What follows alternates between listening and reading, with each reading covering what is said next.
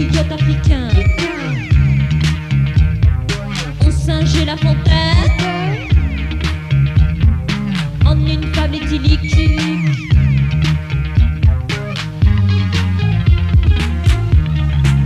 Gogol. Et bonjour, monsieur du coyote, que vous êtes jaune.